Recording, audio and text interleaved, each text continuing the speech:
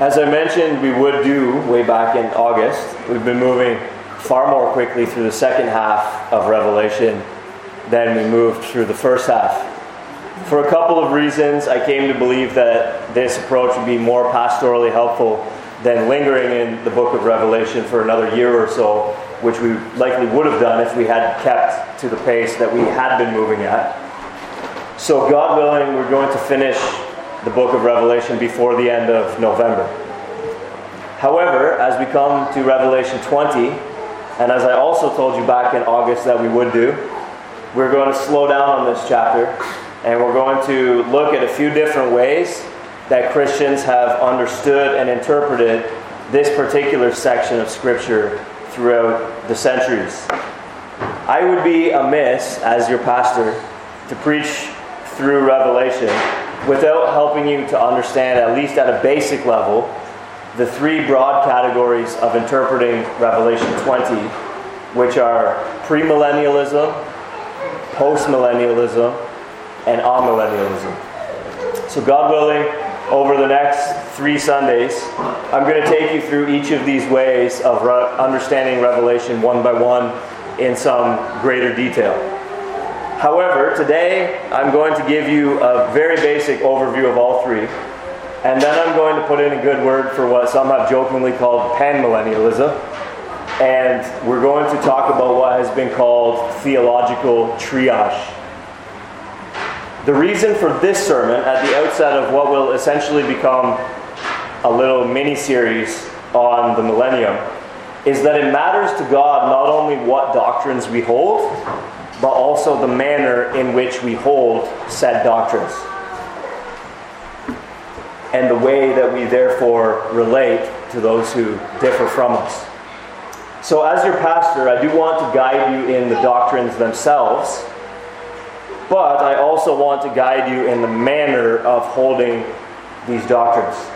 So this morning's message is actually not really going to be so much about the millennium, although we will overview the different millennial understandings, but rather the emphasis of this morning's message is actually going to be more so about the manner in which we ought to hold whatever position we end up landing on with respect to the millennium. With that in mind, let us begin with an overview of the millennial positions. And this is going to be pretty surface level. The next 3 weeks, I'm going to take a deeper dive into each one of the three. All right? As we come towards an overview of these three main millennial positions, I think it's important that we define our terms. First of all, what do we mean when we talk about the millennium? Premillennial, postmillennial, amillennial, millennialism. What are we talking about when we say the millennium? Well, it's right in our text this morning, Revelation chapter 20. As you might have known, 1,000 years is mentioned in chapter 20, verse 2, chapter 20, verse 3, chapter 20, verse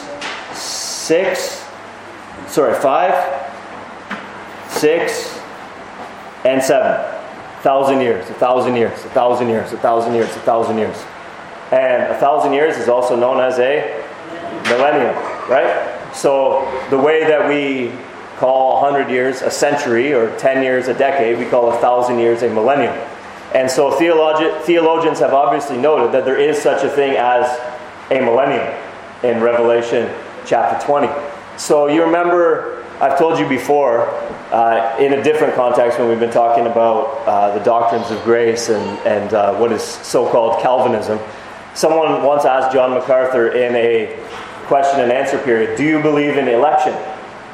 And he said, well, theoretically every Christian believes in election because the word elect is in the Bible. The question is, what is election? What is the nature of it? And so on and so forth. Likewise, every Christian has some sort of, or ought to have some sort of theology about the millennium, because it's in the Bible. So you can't just say, do you believe in the millennium?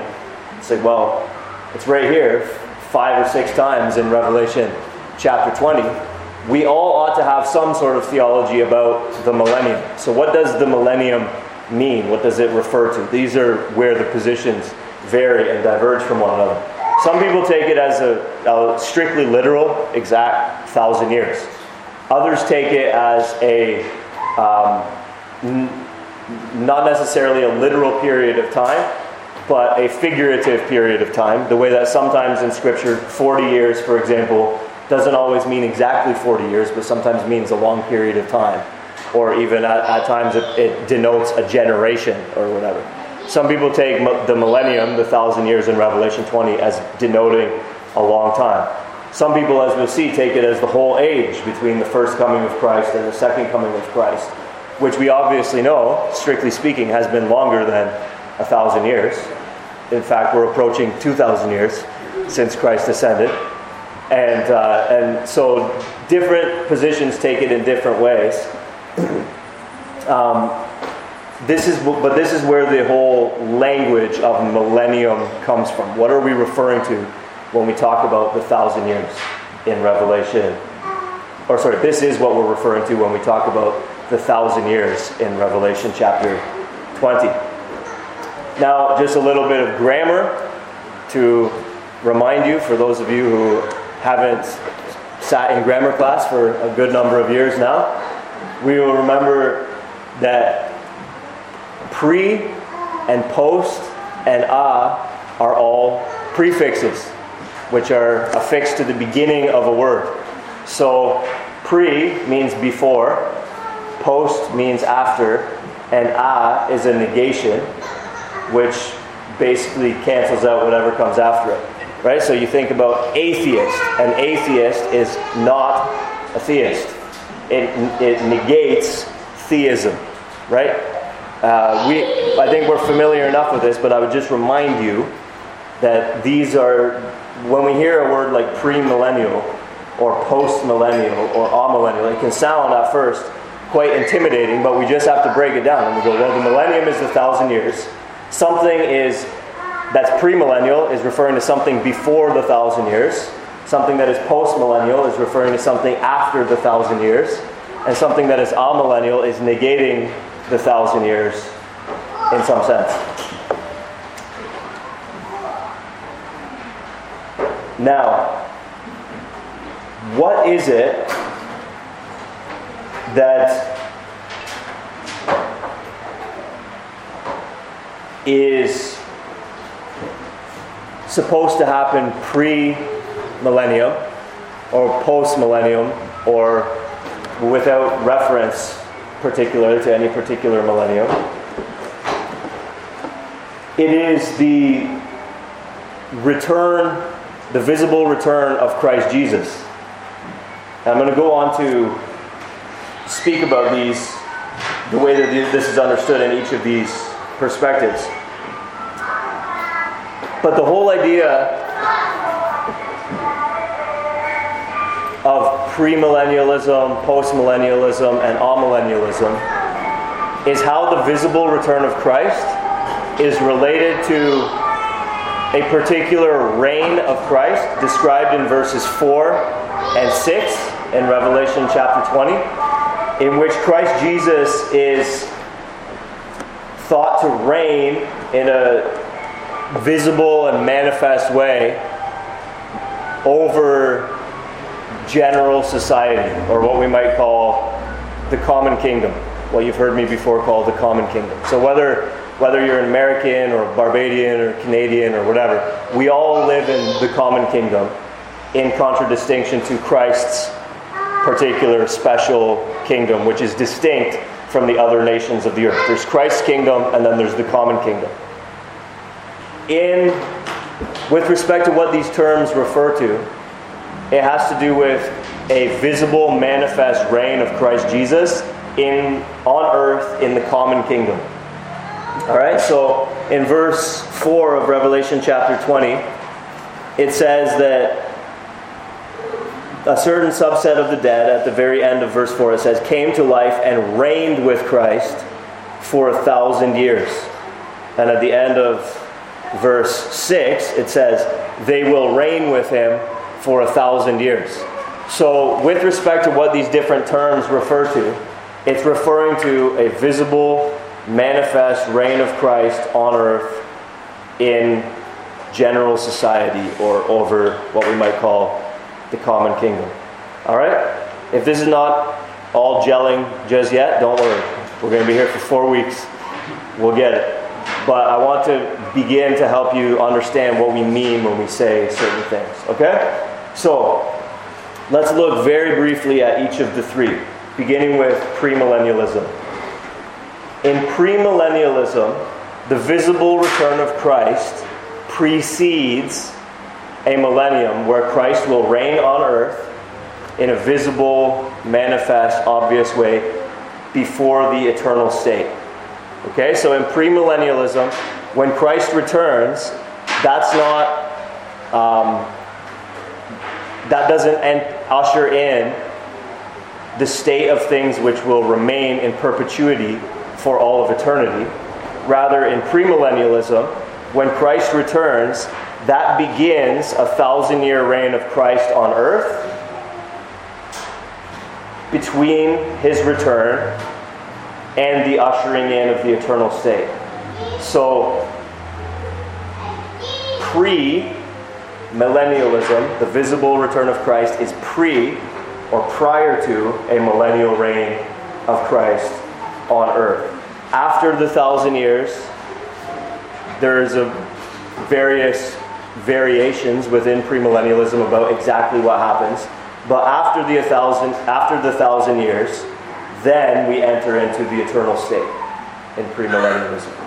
All right? Postmillennialism has the visible return of Christ after a visible, manifest reign of Christ on earth. Again, either for 1,000 years or a symbolically long period of time, depending on the postmillennialist that you speak to. All right? Now, this should raise a question.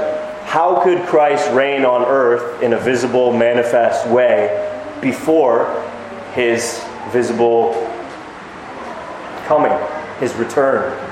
And the answer is that in postmillennialism, Christ reigns for 1,000 years, or possibly a long time, symbolized by 1,000 years, on earth through his church, which at least leavens and perhaps even occupies seats of power in the common kingdom or in general society.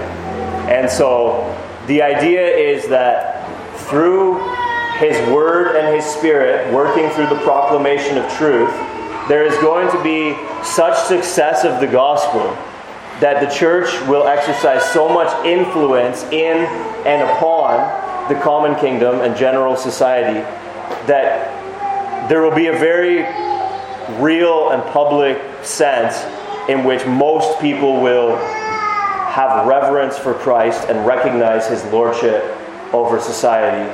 And then, after a long period of time, or possibly a literal 1,000 years of this, then Christ returns and consummates everything and ushers us into the eternal state. Okay? So premillennialism has Christ returning before a visible, manifest, obvious reign in general society, in the common kingdom on earth. Postmillennialism has Jesus reigning visibly and manifestly in the common kingdom before Christ himself actually physically returns. And so his reign is through his word and spirit as his church faithfully proclaims and contends for his truth in the midst of what is presently a hostile and unbelieving world. Victory is gradually assured. All right? Thirdly, amillennialism. Amillennialism says not that there is no millennium, because again, as I mentioned earlier, even amillennialists can see that there's 1,000 years in Revelation 20. But amillennialists do not take Revelation 20 as indicating that there's any sort of visible, obvious, manifest reign of Christ in the common kingdom over general society at all before his second coming or after his second coming, that we're not really to expect that. What we're to expect is that when he returns, the common kingdom ceases to be, because he gathers out of the kingdom all causes of sin and all lawbreakers and takes over, and those who remain are all those who have been saved, all those who are Christians, And so his kingdom is the only kingdom after he returns. And so amillennialism negates the idea that there is ever a 1,000-year reign of Christ on earth in which there are believers and unbelievers still walking the earth, and yet Christ is very visibly, obviously, manifestly reigning over this mixed society.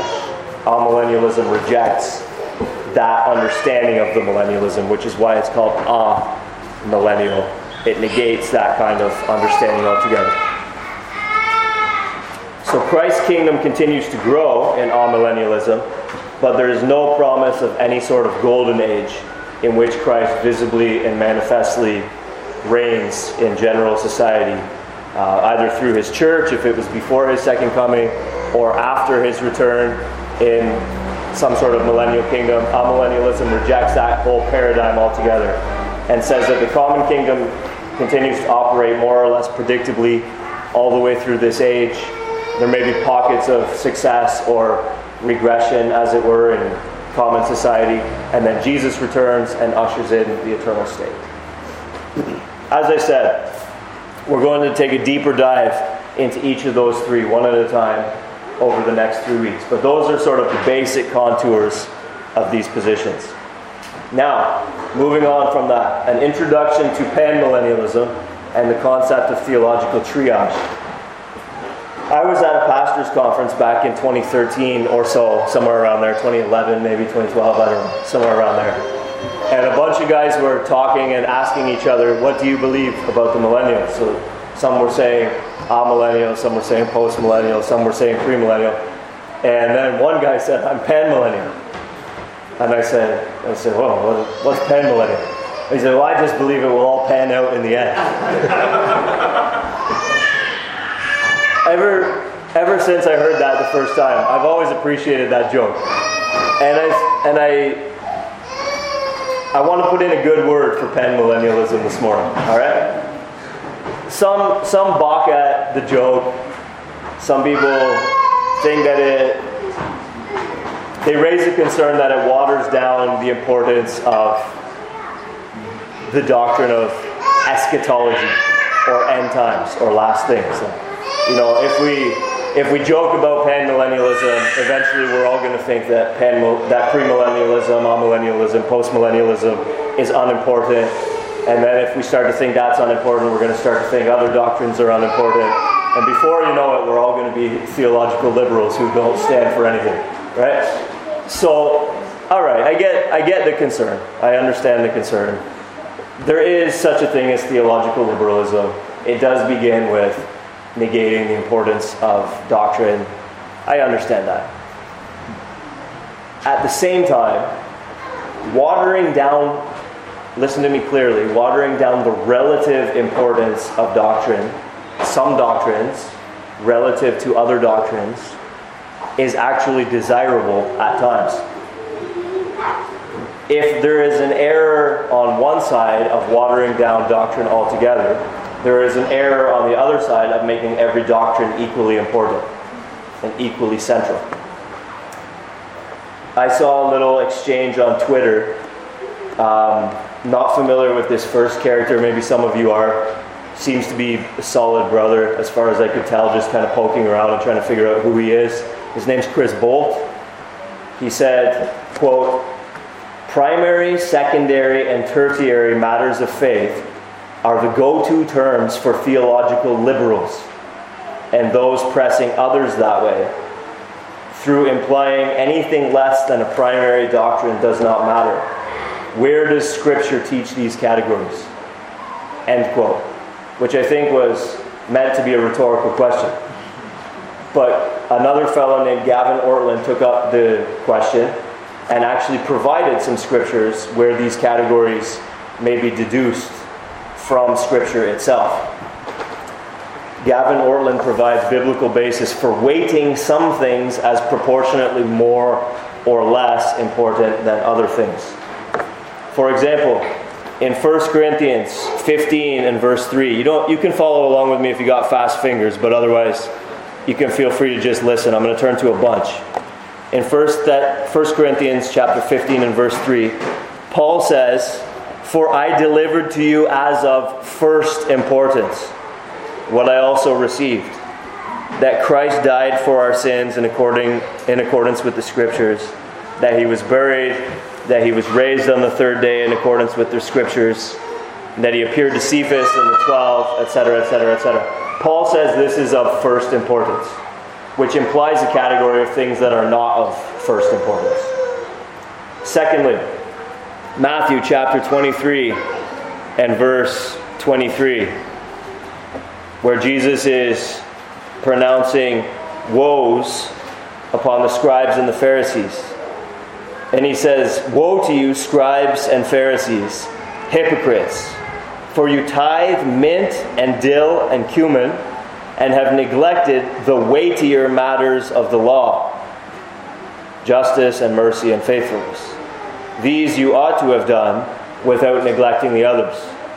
This is a really helpful passage for us in understanding things, because Jesus creates a category for the weightier matters of the law, which implies the lighter matters of the law. There is such a thing as the weightier matters and the lighter matters. But Jesus also says, you're actually correct to have tithed from your mint and your dill and your cumin. He says, these you ought to have done without neglecting the others. So what Jesus does is he goes, there are weightier matters and there are lighter matters, and you are doing the lighter matters but neglecting the weightier matters. What's the solution? Keep doing the lighter matters, but also pay attention to the weightier matters. So we're not saying lighter matters are nothing. We're not saying that which is not of first importance is of no importance. We are saying there is that which is of first importance, and then there is that which is of secondary or tertiary importance, but it is still of importance. There are matters of the law which are weightier matters of the law, and matters of the law which are lighter matters of the law. And those which are not the weightier matters of the law are not unimportant matters of the law. Jesus says, these you ought to have done, while also recognizing the proportionate importance of taking care of the weightier matters. Next, Romans 14.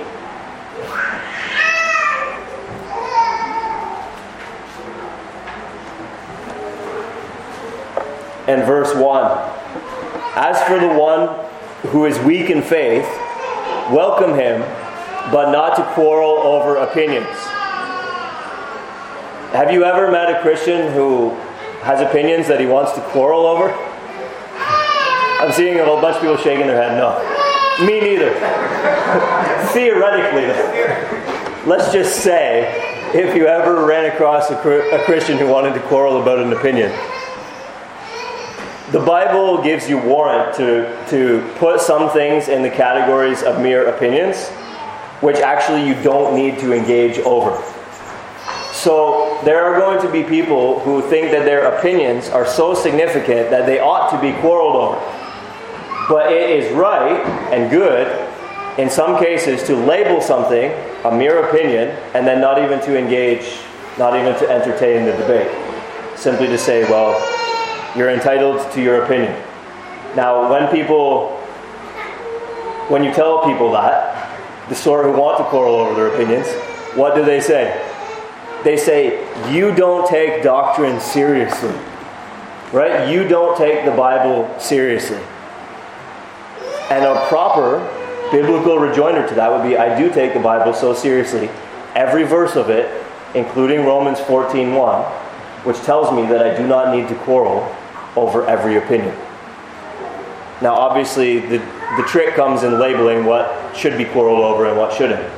But simply to acknowledge that there is a category for opinions which don't need to be quarreled over. This is the plain teaching of Scripture. Next, there are differing degrees of sin. Ezekiel chapter 23, verse 11. Her sister, Oholibah, saw this, and she became more corrupt than her sister in her lust and in her whoring, which was worse than that of her sister. Jeremiah 16 and verse 12.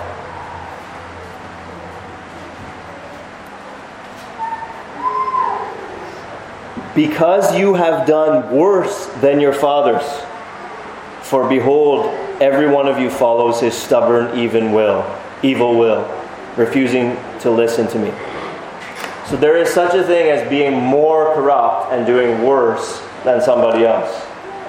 John chapter 19, verse 11.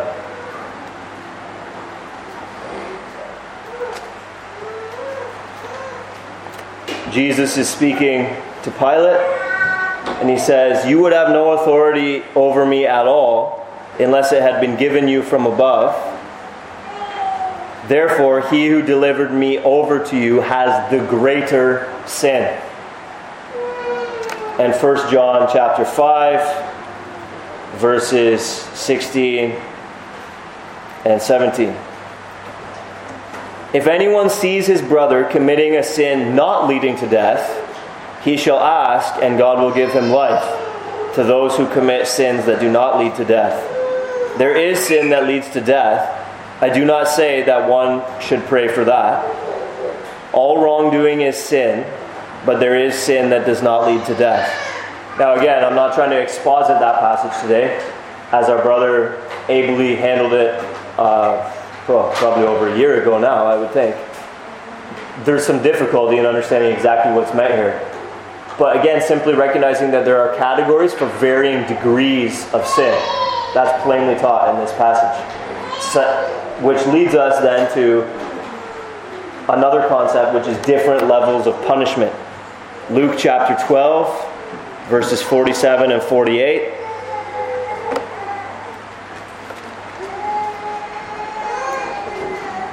That servant who knew his master's will, but did not get ready or act according to his will receive a severe beating. But the one who did not know and did what deserved a beating will receive a light beating. Everyone to whom much was given, of him much will be required, and from him to whom they entrusted much, they will demand the more. Matthew chapter 10, verse 15.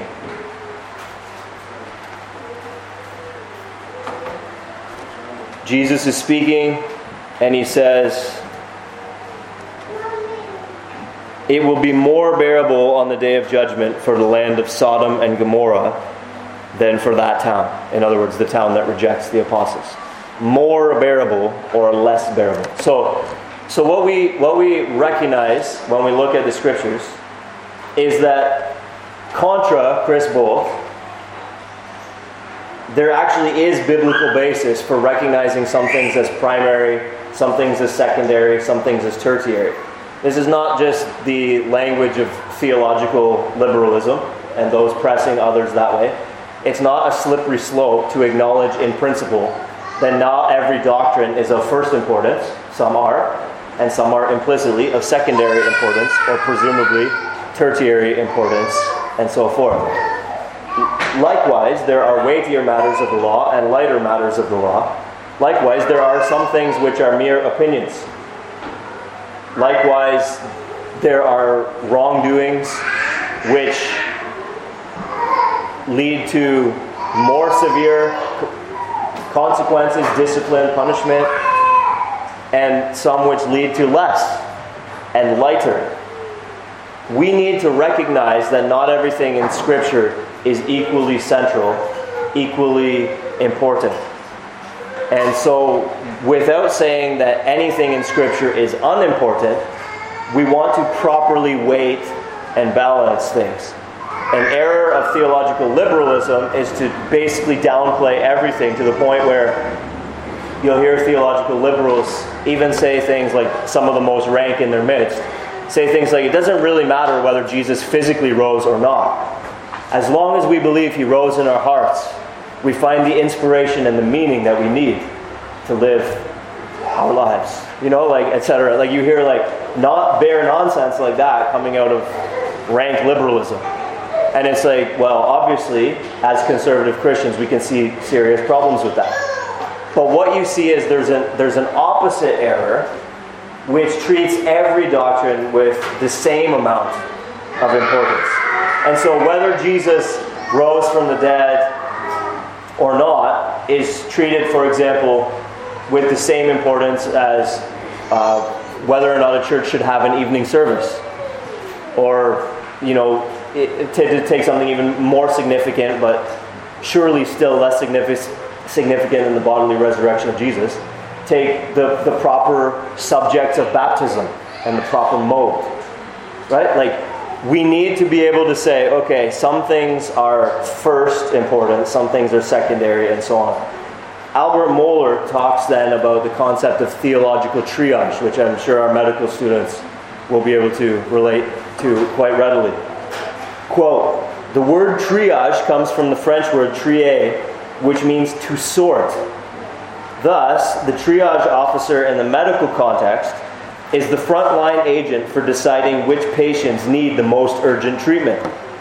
Without such a process, the scraped knee would receive the same urgency of consideration as a gunshot wound to the chest. The same discipline that brings order to the hectic arena of the emergency room can also offer great assistance to Christians defending the truth in the present age."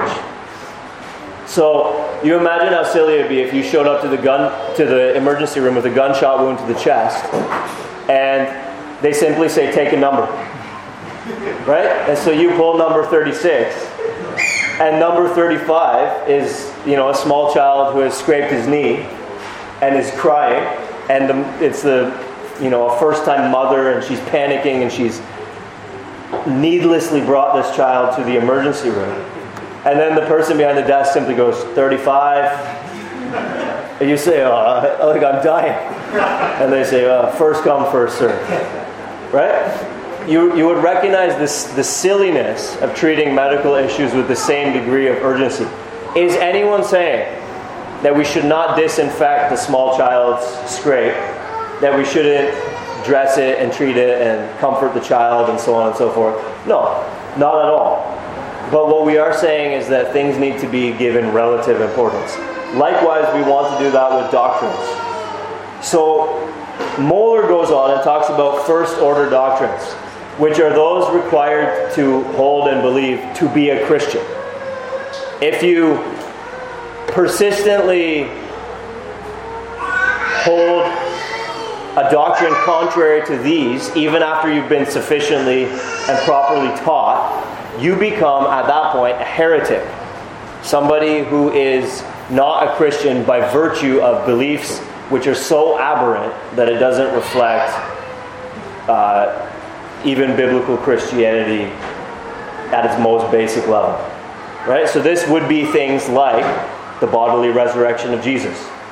If you understand the issues involved and the implications and so on and so forth, and still hold that Jesus didn't really physically rise but just rose in our hearts, that actually puts you outside of Christianity. You are not a Christian. And there are professors in esteemed academic institutions who would be quite incensed at what I just said, because they themselves do not believe in a bodily resurrection, and yet are professors of Christian theology in institutions which have long since abandoned the conservative moorings of the faith. But the point stands, there are certain things you need to believe to be a Christian. So those are what Mohler calls first-order doctrines. Second-order doctrines are those which he says you need to believe to be in the same church.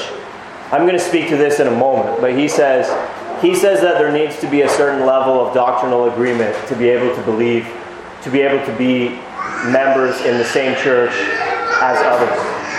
And then what he says is there are third-order doctrines, which are those with which disagreement is okay even within the same church. And then presumably beyond that would be where we would find things like opinions, which are not even necessarily able to be conclusively substantiated. I don't know if I like exactly the way Al Mohler has broken it down, for reasons that I'm about to explain. But however exactly we articulate this idea, the concept of theological triage surely is legitimate, and it is helpful to us in figuring out how do we navigate doctrinal disagreements among Christians. let me take a stab at how I understand it and at least put it out there. And you know what?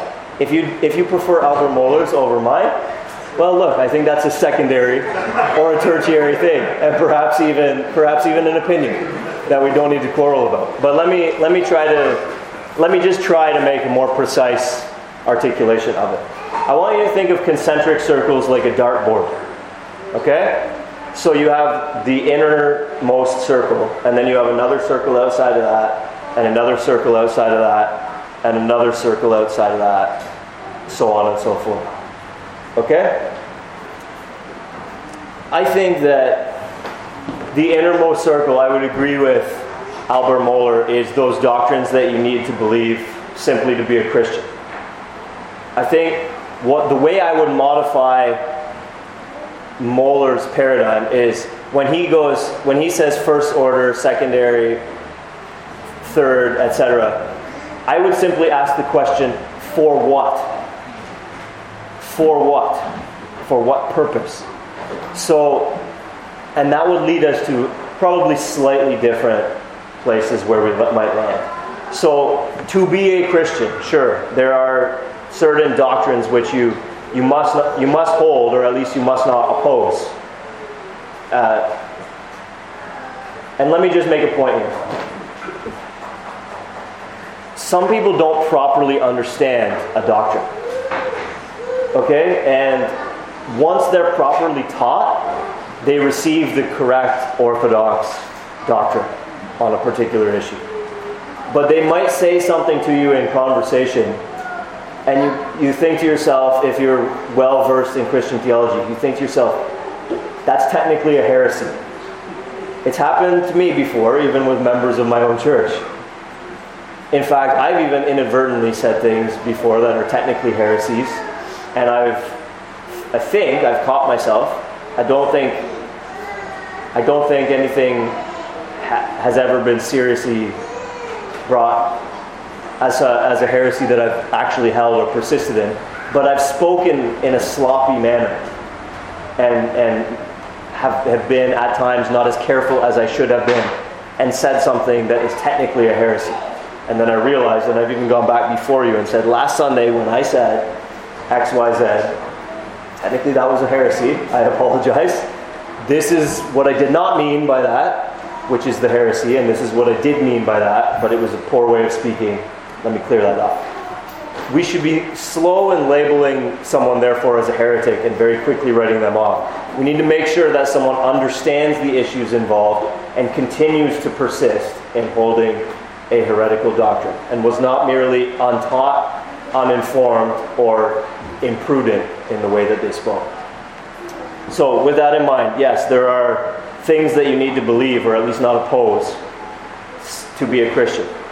Then I would say we're going to think about what are essential, necessary, first order doctrines. But I think we have to say, for what? For what?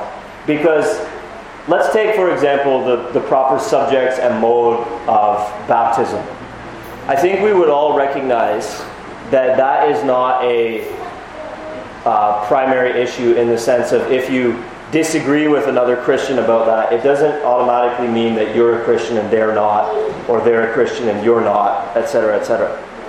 But for example, if there's a young man and a young woman who are interested in each other and are not yet married and are considering marriage, I would say it's important for them to talk with one another about their understanding of the proper subjects and mode of baptism.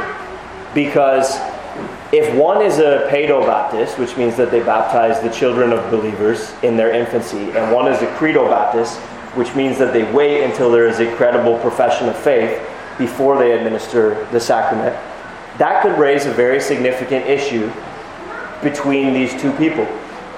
I would say that for some people, their convictions are so strong that it would be prudent for them not to marry someone who does not agree with them on this, because it's going to create tension and conflict, perhaps to some sense irreconcilable and irresolvable within the marriage. I don't mean in the sense that they will be divorced, but what I mean is in the sense of they may never be able to figure out what to do with their own kids. And if neither of the spouses is willing to move or budge on this, and it's going to be a serious issue of conscience and conviction every time a new child is born in the family. That's something that I think might be an issue of first importance for that particular couple. But another couple might actually weight that same conversation differently. I've seen it occur where a woman is a Credo Baptist, a man is a Paedo Baptist, but she says, I think that Credo Baptism is right, but I will follow and submit to you as the head of our home with respect to baptizing our infants. And so there's a workable solution for that family. So in that sense, in that particular context, for those people, that might become a secondary issue rather than a primary issue, and the marriage could proceed accordingly. I would say also, as the scripture says, how can two walk together unless they be agreed? There is a certain sense in which the leaders of a church must agree together a certain amount. But here again, I would say, what amount? Because different churches do it differently. And different churches have different statements of faith. Different churches have different levels of specificity in their statement of faith. So again, I think even there, an issue that might be a primary issue in some churches would be a secondary issue in other churches. For example, in this church, we would not have somebody on staff, not even on staff, in the officership of the church who does not hold to the 1689 Baptist Confession of Faith. And so any issue in there would be a primary issue for us in terms of examining a candidate's eligibility for officership in the church. Now, you should know that I would be eligible doctrinally for eldership in probably the large majority of Baptist churches in the world, because I have basically orthodox standard doctrine. I happen to believe a good number more things than most churches would expect as a bare minimum for their pastors to hold. So that might mean I might come on staff with someone in a particular church who, for example, holds to a more Arminian soteriology, whereas I hold a more Calvinistic soteriology. I may come on staff with somebody who holds a more continuationist view of the gifts of the Spirit, whereas I hold a more cessationist view of gifts of the Spirit. And in some churches, that might be perfectly okay. If I'm content to be there, and they're content to have me, and the other pastors are content to work with me, that could be a totally workable situation in another church. But in our church, we require a pretty thorough level of agreement and specificity with respect to the doctrines that we expect our officers to hold. So I'm just trying to show you with some specific examples that I don't think it's so simple to just say in a vacuum what doctrines are primary, what doctrines are secondary, what doctrines are tertiary. But I think we have to say for what. Look at a particular context and say what must be insisted upon here in this particular context for this particular purpose. And then whatever those essential doctrines are in those contexts, I would say they're primary there in that situation for those specific purposes, and other things therefore are secondary. But depending on the context, some things may become more or less primary.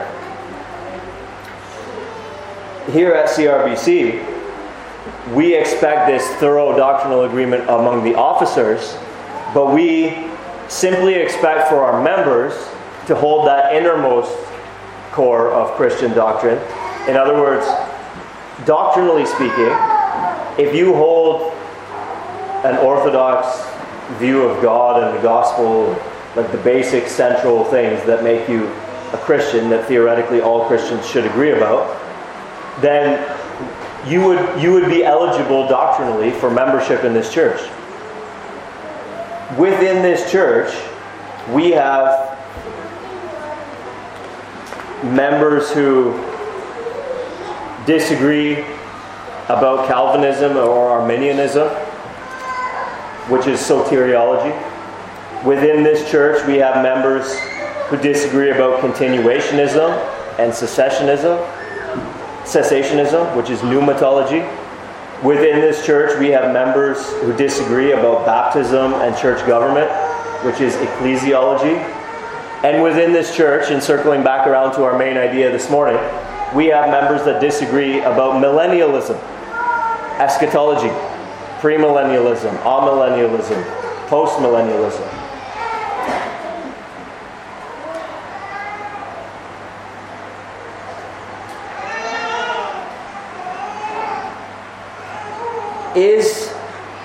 Given the fact that I'm telling you today that members of this church can disagree about millennialism, moreover, I would say even officers of this church could disagree about millennialism, since there are versions of premillennialism, amillennialism, and postmillennialism, which are all consistent with the 1689 confession.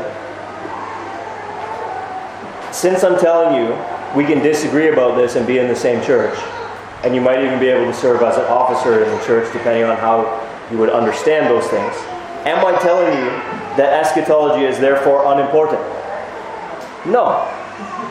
It affects various things. Let me give you two. I believe it was earlier this week. It feels like a month since I've been here, but I know it was just last Sunday. That's because I've flown to Canada and back. I believe that it was this week someone was sharing in the chat about how sometimes we find it hard to long for Christ's return. Let me just say this. Your view of eschatology, in terms of what you expect when Christ returns, is going to affect the level of longing that you feel for Christ's return. So that's one practical application of eschatology. Another one is this: how we ought to live in the meantime.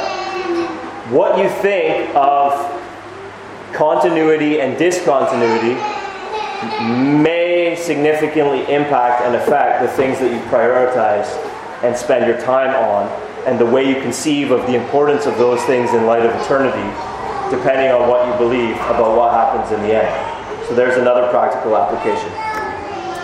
So I'm not saying that it's therefore unimportant, but what I am saying is it's not primary, either for being a member of this church or even potentially for being an officer of this church. If you can hold a version of any of those three that are consistent with the 1689, it becomes therefore a secondary doctrine in this context.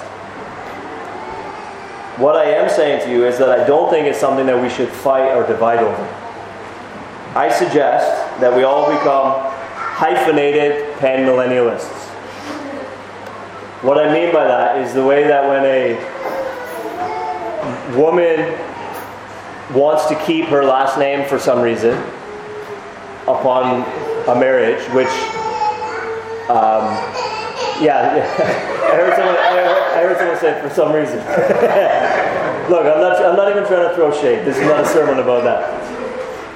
Assuming there was a legitimate reason for a woman to keep her last name, and she wants to, but she doesn't want to not take her husband's name, what often happens is the creation of a hyphenated last name, right? So instead of being Susan Smith, now she's Susan Smith Brown, right? Hyphenated last name. What I would suggest to you, and I'm saying this a bit tongue-in-cheek, but I think you understand the point. What I think I would suggest to you is that we all become hyphenated panmillennialists.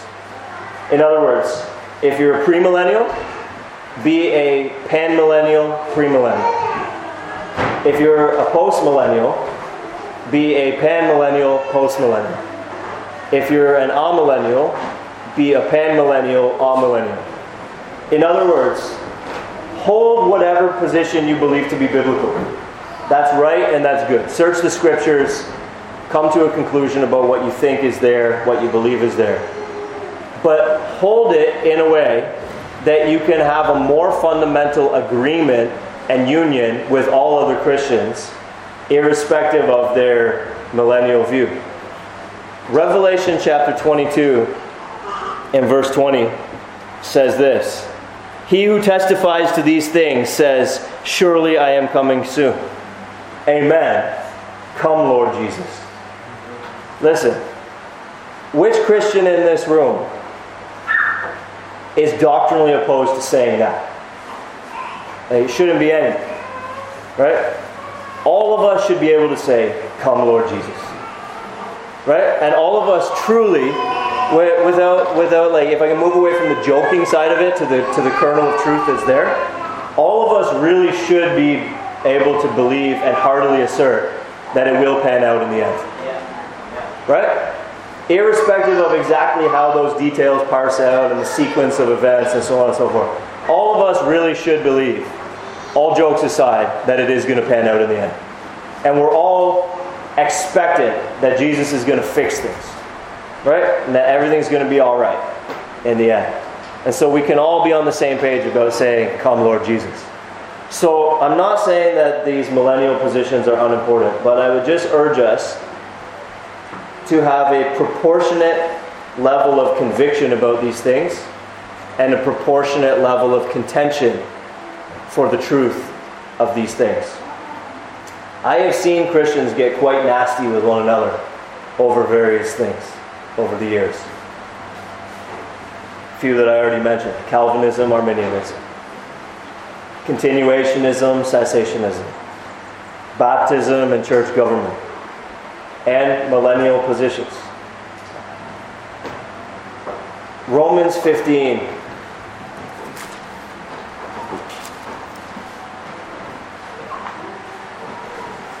Verse 1 says this: "We who are strong have an obligation to bear with the failings of the weak." That's what that section of Scripture is about, Romans 15.